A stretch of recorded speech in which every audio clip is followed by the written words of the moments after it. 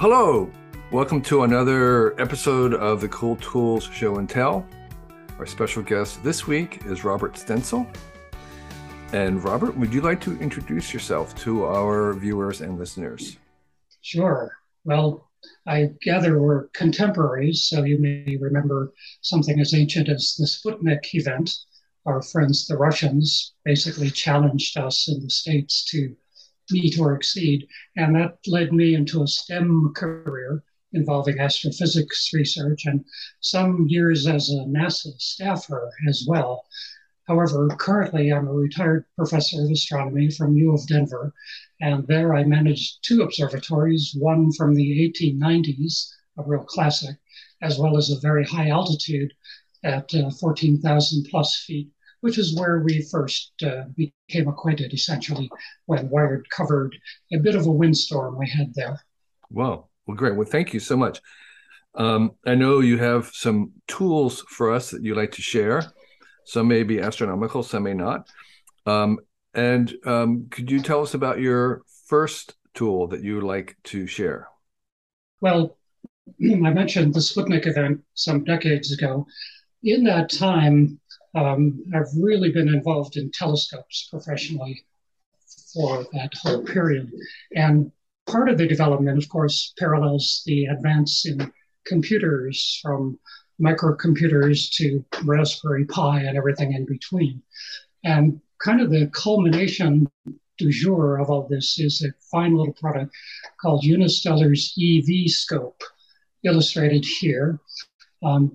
Among the beauties of it, it's a backpackable telescope.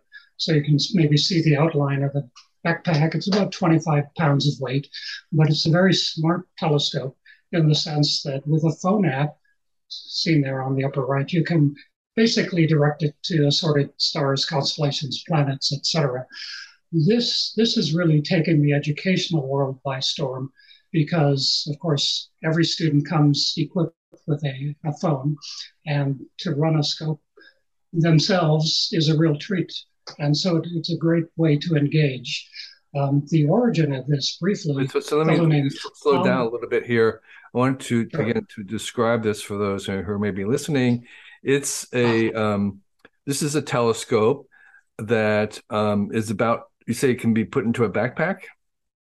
Right, it's backpackable. They designed it specifically carrying It's about a about the size of, 25-pound I don't load. know, 18 inches or so?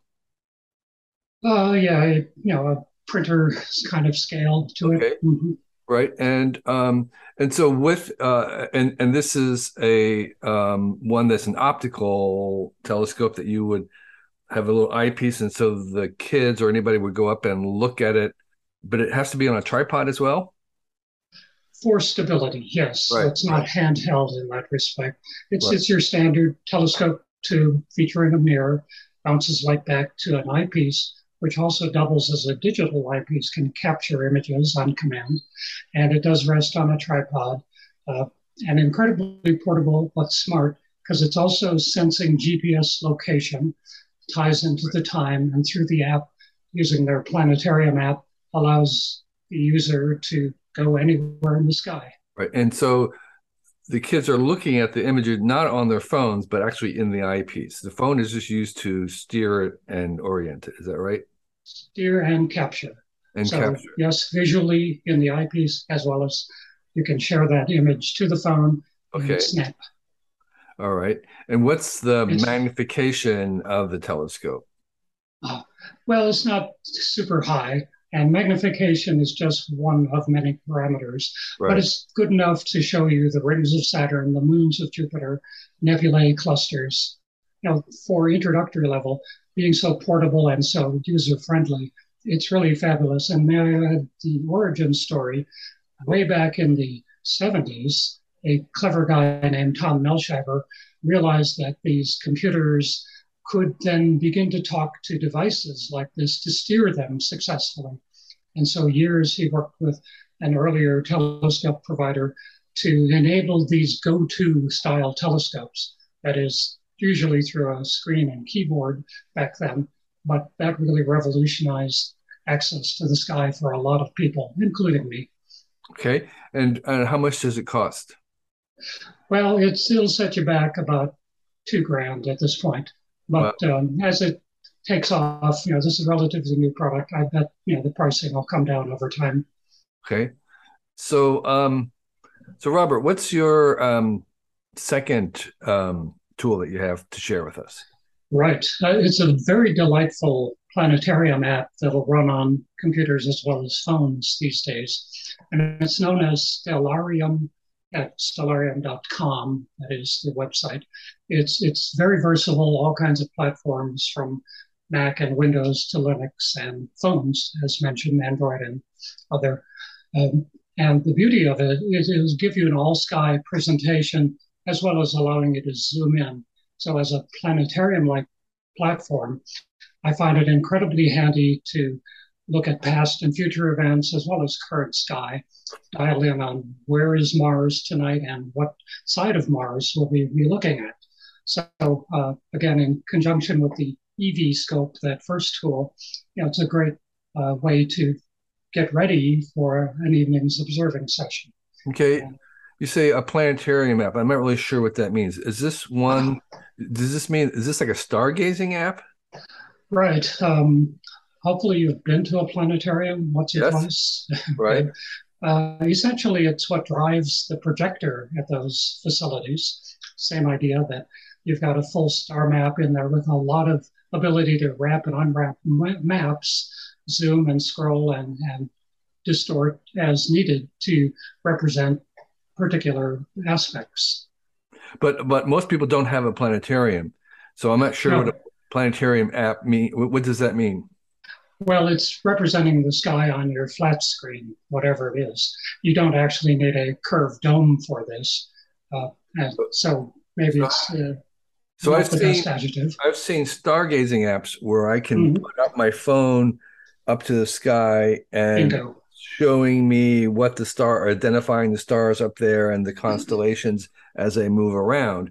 Is that what this is, or is this Same something different? idea, same idea, order of magnitude more complete with all kinds of detail your phone app probably doesn't contain. So for someone using the EV scope for planning purposes, I want to find that particular star cluster may or may not be illustrated on your other phone app.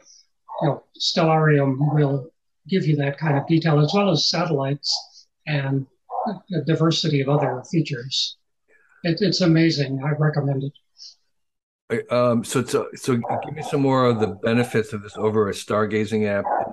You're Mhm. saying you mostly use it in conjunction with the telescope. Is that the idea?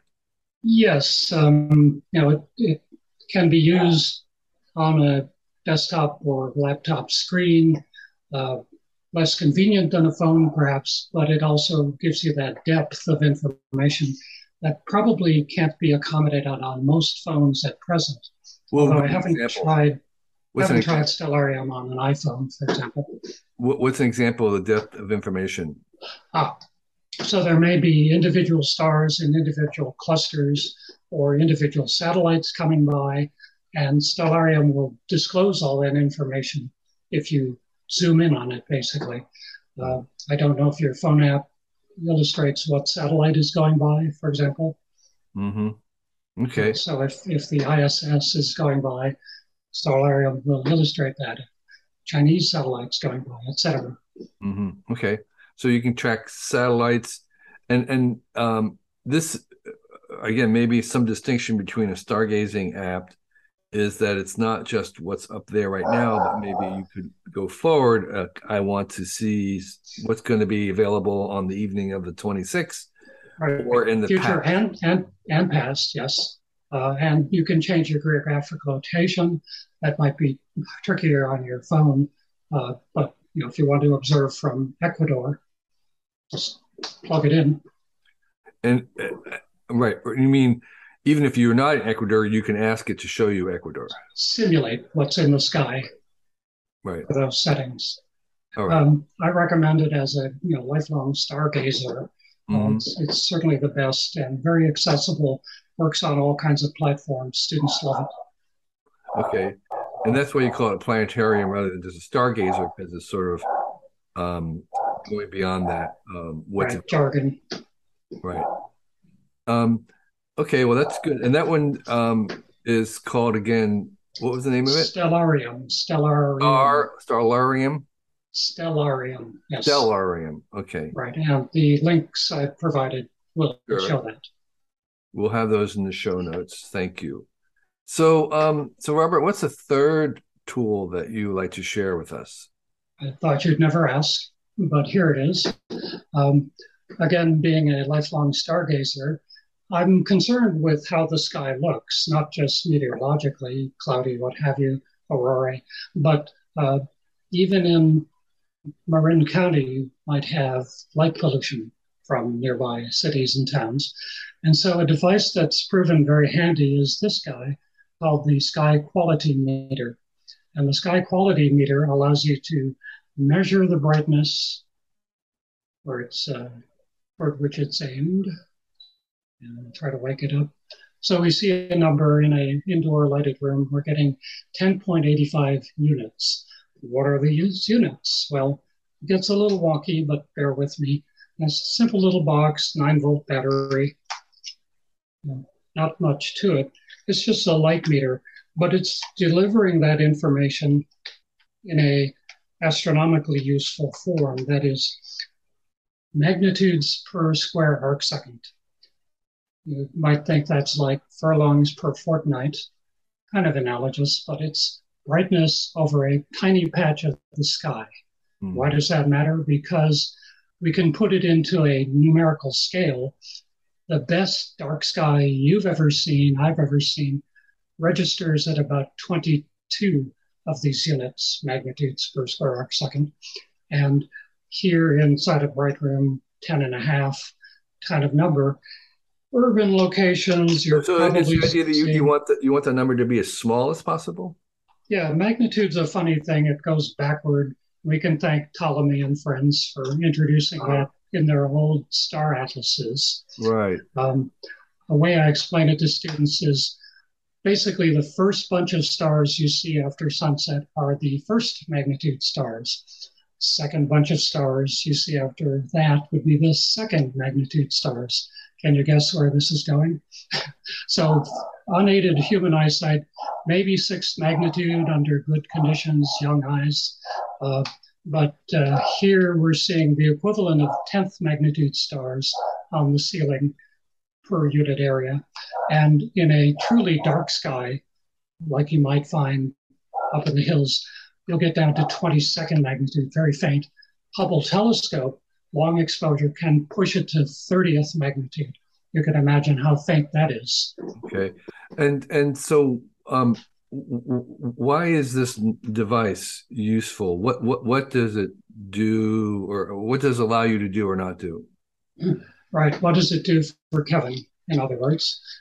Basically, it lets you, at a glance, assess what can I do with tonight's sky? Is it good, bad, or ugly?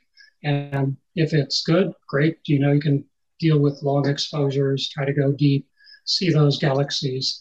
If it's bad because of cloud or smoke or urban light pollution, then maybe you won't waste time trying to go long, as it were. And if it's ugly because of weather or fire smoke, something you've probably experienced too, uh, it'll wake you up to that fact. And equally importantly, one more point is that you can monitor what's happening in your neighborhood over years of time if you're patient. Now, is that subdivision really throwing a lot of extra light in the sky? I can no longer see the Big Dipper, for example, So quantifies it. are you saying that this sort of detects whether it's good or bad beyond what I can see? I mean, if I walk out and look up, but shouldn't I be able to see whether there's smoke in the sky or hazy, or if it's a hazier or clearer night? Shouldn't I just be able to see that with my eyes? At night, if you're seeing the effect of smoke, it's really bad. Right. When it's a thinner layer, some stars will burn through. But I believe a lot of your viewers, listeners are interested in the night sky and are aware of light pollution. So those of us in the biz, if you will, can monitor light pollution from all locations, compile information, Right. watch the trends, and kind of try to keep tabs on what's happening. due to lighting developments. The introduction of LED lights, especially those harsh blue LEDs, has really added a lot of brightness to the night sky in a lot of areas. Maybe you've seen it. And so it may not be noticeable to you. That's why you want to use the device to measure it. Right. It quantifies what's happening. It's a calibrated, testable record that you can share. But it right. So it's if you're interested in tracking it, that's what it's for. But it may not really affect your telescope beyond what you can see with your own eyes. Ever been to a star party? No. Other than Hollywood, of course. Uh, But yeah, a star party is where like-minded astronomers of all stripes, amateurs, professionals, get together with their telescopes and share the view, compare notes. It's like car collectors. They want to show what's good and bad. Generally, you'll find several of these high quality meters in the bunch, and people, kind of assessing quality of conditions. Can I see that dim nebula or galaxy tonight? Well, here near Pacifica, sky's so darn bright, I can't pick up that due to low contrast, bright sky, dim object. so you might say it's not worth looking because I can tell from the quantified measurement that I'm not going to be able to see that. Right, I'll stick to the bright stars and planets that night. I see. What would your fourth tool be? All right, now I hope you can bear with me and your listener viewers too. It's a little wonky. Deals with spectroscopy, and it's this cute little device known as a lighting passport. AlliedScientific.pro. And curiously, these last two devices are both Canadian manufacture, different outfits, but they're really into it in Canada, I guess. This is a phone app driven spectrograph. Does Kevin know what a spectrograph might be? Well, sure. It's going to tell you what the elements are, the spectral lines due to the glow of the different elements, which can help you determine what the composition of the source is. Absolutely. And so is this a way of putting it on the end of your telescope so you can spectrograph whatever image you have, whatever star you're pointed at? Essentially, yes, although not necessarily with a telescope. Certainly, telescopes use that. James Webb is, of course, collecting spectra of exoplanet atmospheres these days. Amazing stuff. But for some people not as familiar, almost everyone's seen rainbow glasses like these. Put them on, you see the rainbow colors all over. That's what this device is doing, except it's quantifying the signal. That is, it allows you to get a color versus intensity map of whatever light source is out there. Now, without firing up my phone app, I can't show you that. It is in the slide set I'll share with you, the PDF. But essentially, it'll show you where in the spectrum the colors of that lamp are emerging. So as you may know, the old incandescent bulb is hot to the touch. Why? Because it's putting a lot of infrared light out, as well as a bunch of red visible light. LEDs nowadays can put out visible light, but the higher color temperature ones, come back to that in a moment, emit a great deal of near UV, near ultraviolet light. And it's that near ultraviolet light that scatters like crazy, gets into the atmosphere, brightens up the sky, also risks ruining part of your retina because those photons are sufficiently high energy that they're starting to overwhelm your biochemical reactions. In the language of chemistry, we're talking about fractions of an electron volt.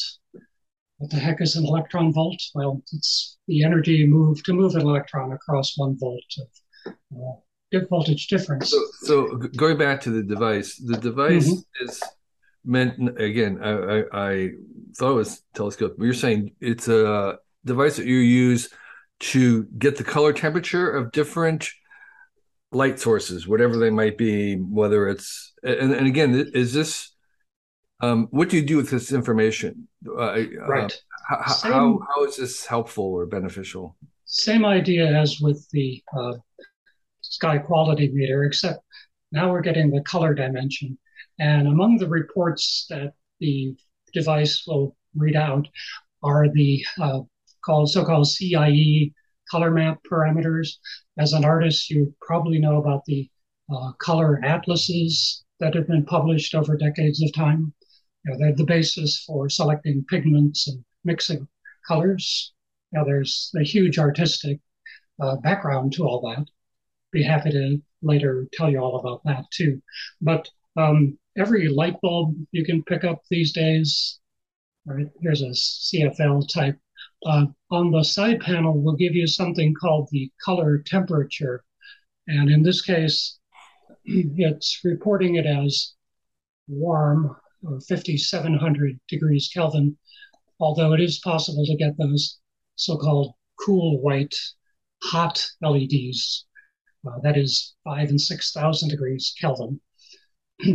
And it's those hotter ones that emit so much more blue light and have issues associated with them.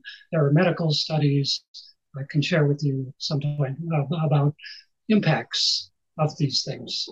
So uses, well, again, being a veteran sky watcher, I notice how the brightness of the sky is changing, how the color is changing toward the blue due to the introduction of all these energy-saving LEDs at overwhelming intensities that might not be truly necessary for safety, going that bright and intense.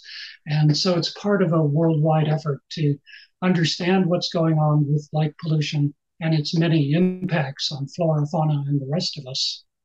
Okay. And would there also be a benefit that if you wanted to measure the color of the lights in your house or the lamps in your house and you didn't know what they were, you could use this to do it? Is there an optimal temperature, color temperature that you recommend? Well, many of the medical papers refer to as lower temperature as being better in respect. Those photons, particles of light, are the lowest energy. They will have least effect. Now, if you sit out in the sun too long, why do you tan? Because of the UV rays leaking through. They're damaging your skin slowly, tanning it or burning it, depending. Whereas the redder light, sunset and so on, doesn't have that effect. In terms of your lights in your house, first of all, just look at what color is it? Is it kind of yellow to the view, or does it have a strong blue aspect to it? And those bluer ones will be the hotter LEDs if you've changed over to those things. If you still have some tungsten around, those will definitely look more on the orange side of things. So is there a color temperature that you recommend? Well, I'm partial to the coolest ones, 2,700 Kelvin. So here's a hot LED and a little pen light, and you can detect the very prominent blue. So if you use your little device there, what is the temperature of that one? This would be a 5,000 Kelvin type device. I thought you said it was 27.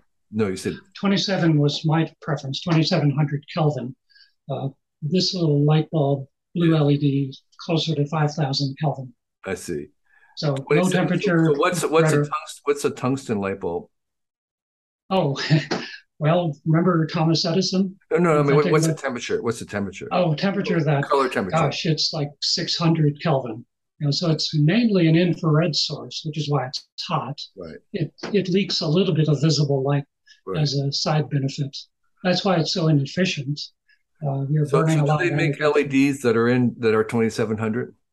Yes, absolutely. Those are the so-called warm LEDs. Okay.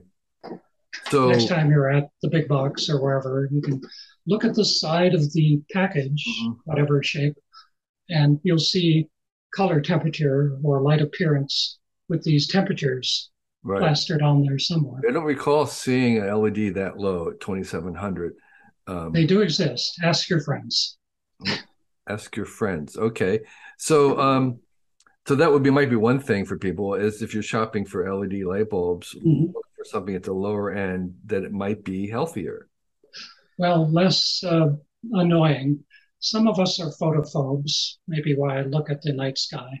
But the harsh blue color of these hot LEDs, I find troublesome, and there's a mounting medical evidence to that effect worldwide as well. Yeah. So, It's the um, blue screen problem, right? mhm, Don't use your screen at night if you don't want insomnia. mhm. Right. Or change the temperature on it. Yes. You can do that at any time, not just at night. Uh, Mhm. and have you changed the color of your computer monitor? Yes, I do that to go with the redder screen. Um, there is an advantage to the blue light. It's great for task lighting. If you're trying to solder those tiny wires in the shop, you might need a little bit extra blue light for visual resolution. Because again, your eye resolution does vary with wavelength also, well-known optical principle. So the blue light is great for that fine detail work, Hmm. Okay. but But it should be focused and used where needed, like okay. all light. But a better solution is have you focused bluish light, whereas a ambient warm yellow light. I find it more comfortable. Lots of people do. It's less glaring and harsh for many of us. Some people might like it. Hmm. It's a bit of taste there, but it's the energy in the light itself that really matters. Right. Okay. Well, thank you. That was really great. Thank you. The, and I don't know if you said the actual name of the of that last device. What was it called? Right. It's known as the lighting passport. It's another one of those little, $1,000 devices, Uh-huh. but it does generate detailed quantitative spectra of what it's aimed at using a phone app. And you'll see in the slide set, the PDF, some examples of the measurement and the color indices. And this may be of interest to your art friends. A device that delivers details about color indices, that's what a lot of them are into. You could refill your paintbrush with ink if you like, reference, or measure it. Hmm. Okay. So for those who are listening, it's a little kind of square device about the size of a playing card, and Right. so was the previous one too. They're a little pocketable, battery Palm, powered. palm Um, size, shirt size. right. Well, thank you, Robert. I know you have a mission for light pollution. Tell us a little bit more about that and where people can go if they wanted to learn more. Right. Um, I did include in the slideshow a link to the uh, light pollution map for the world and focused on the US.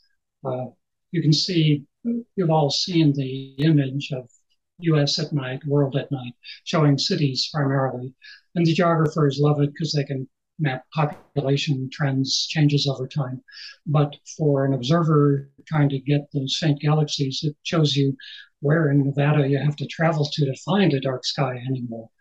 So I've been involved with observing since decades ago and have noticed how the change of our urban lighting, especially, has resulted in an ever increasing bright sky. So I've joined the International Dark Sky Association years ago. Their website is darksky.org, simple darksky.org.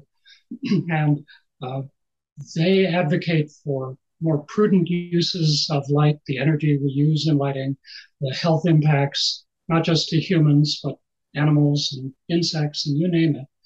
It has its effect, not least of which is, of course, would be burning fossil fuels to light up the sky. Hmm. Is that a sign of a prudent civilization? So it's been a passion, along with uh, studies of global astronomy, Mm. archaeoastronomy particularly, and knowing your Asia interests, I have published on a couple of sites in, for example, Cambodia and northern China. If we have a minute, I'd be happy to tell you about those. And what's special about those sites? Well, they're fairly ancient. The Cambodian site Angkor Wat, of course, appears on the national flag, a prominent multi-towered Hmm. structure built in the 11th century by the then emperor, who became emperor because he and his buddies set up the first wide-scale irrigation system to handle monsoon rains. Hmm. Maybe something the Pakistan folks should have learned. Um, but by doing that, controlling water, managing crops, they became wildly successful. And even Chinese visitors report in their annals that the Cambodians, Khmer, literally, were so clever they could predict eclipses and phenomena far better than the Chinese could at that early time. And So so, wait, in so that, I'm a little confused. So sure, is this is like you're saying these were historical astronomy sites for astronomy? They're nothing to do with the night sky today, right?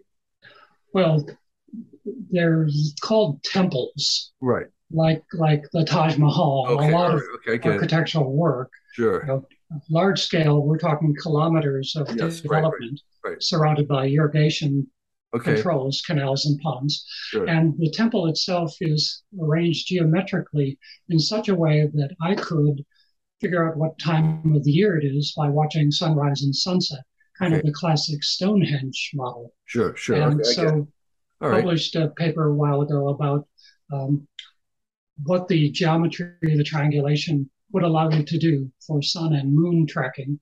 And of Okay. course, that was a sign of civilization, high civilization in the Middle Age period to be Right. able to do that. And their architecture encodes all that, Okay. we Great. believe. So I have a question about the night sky.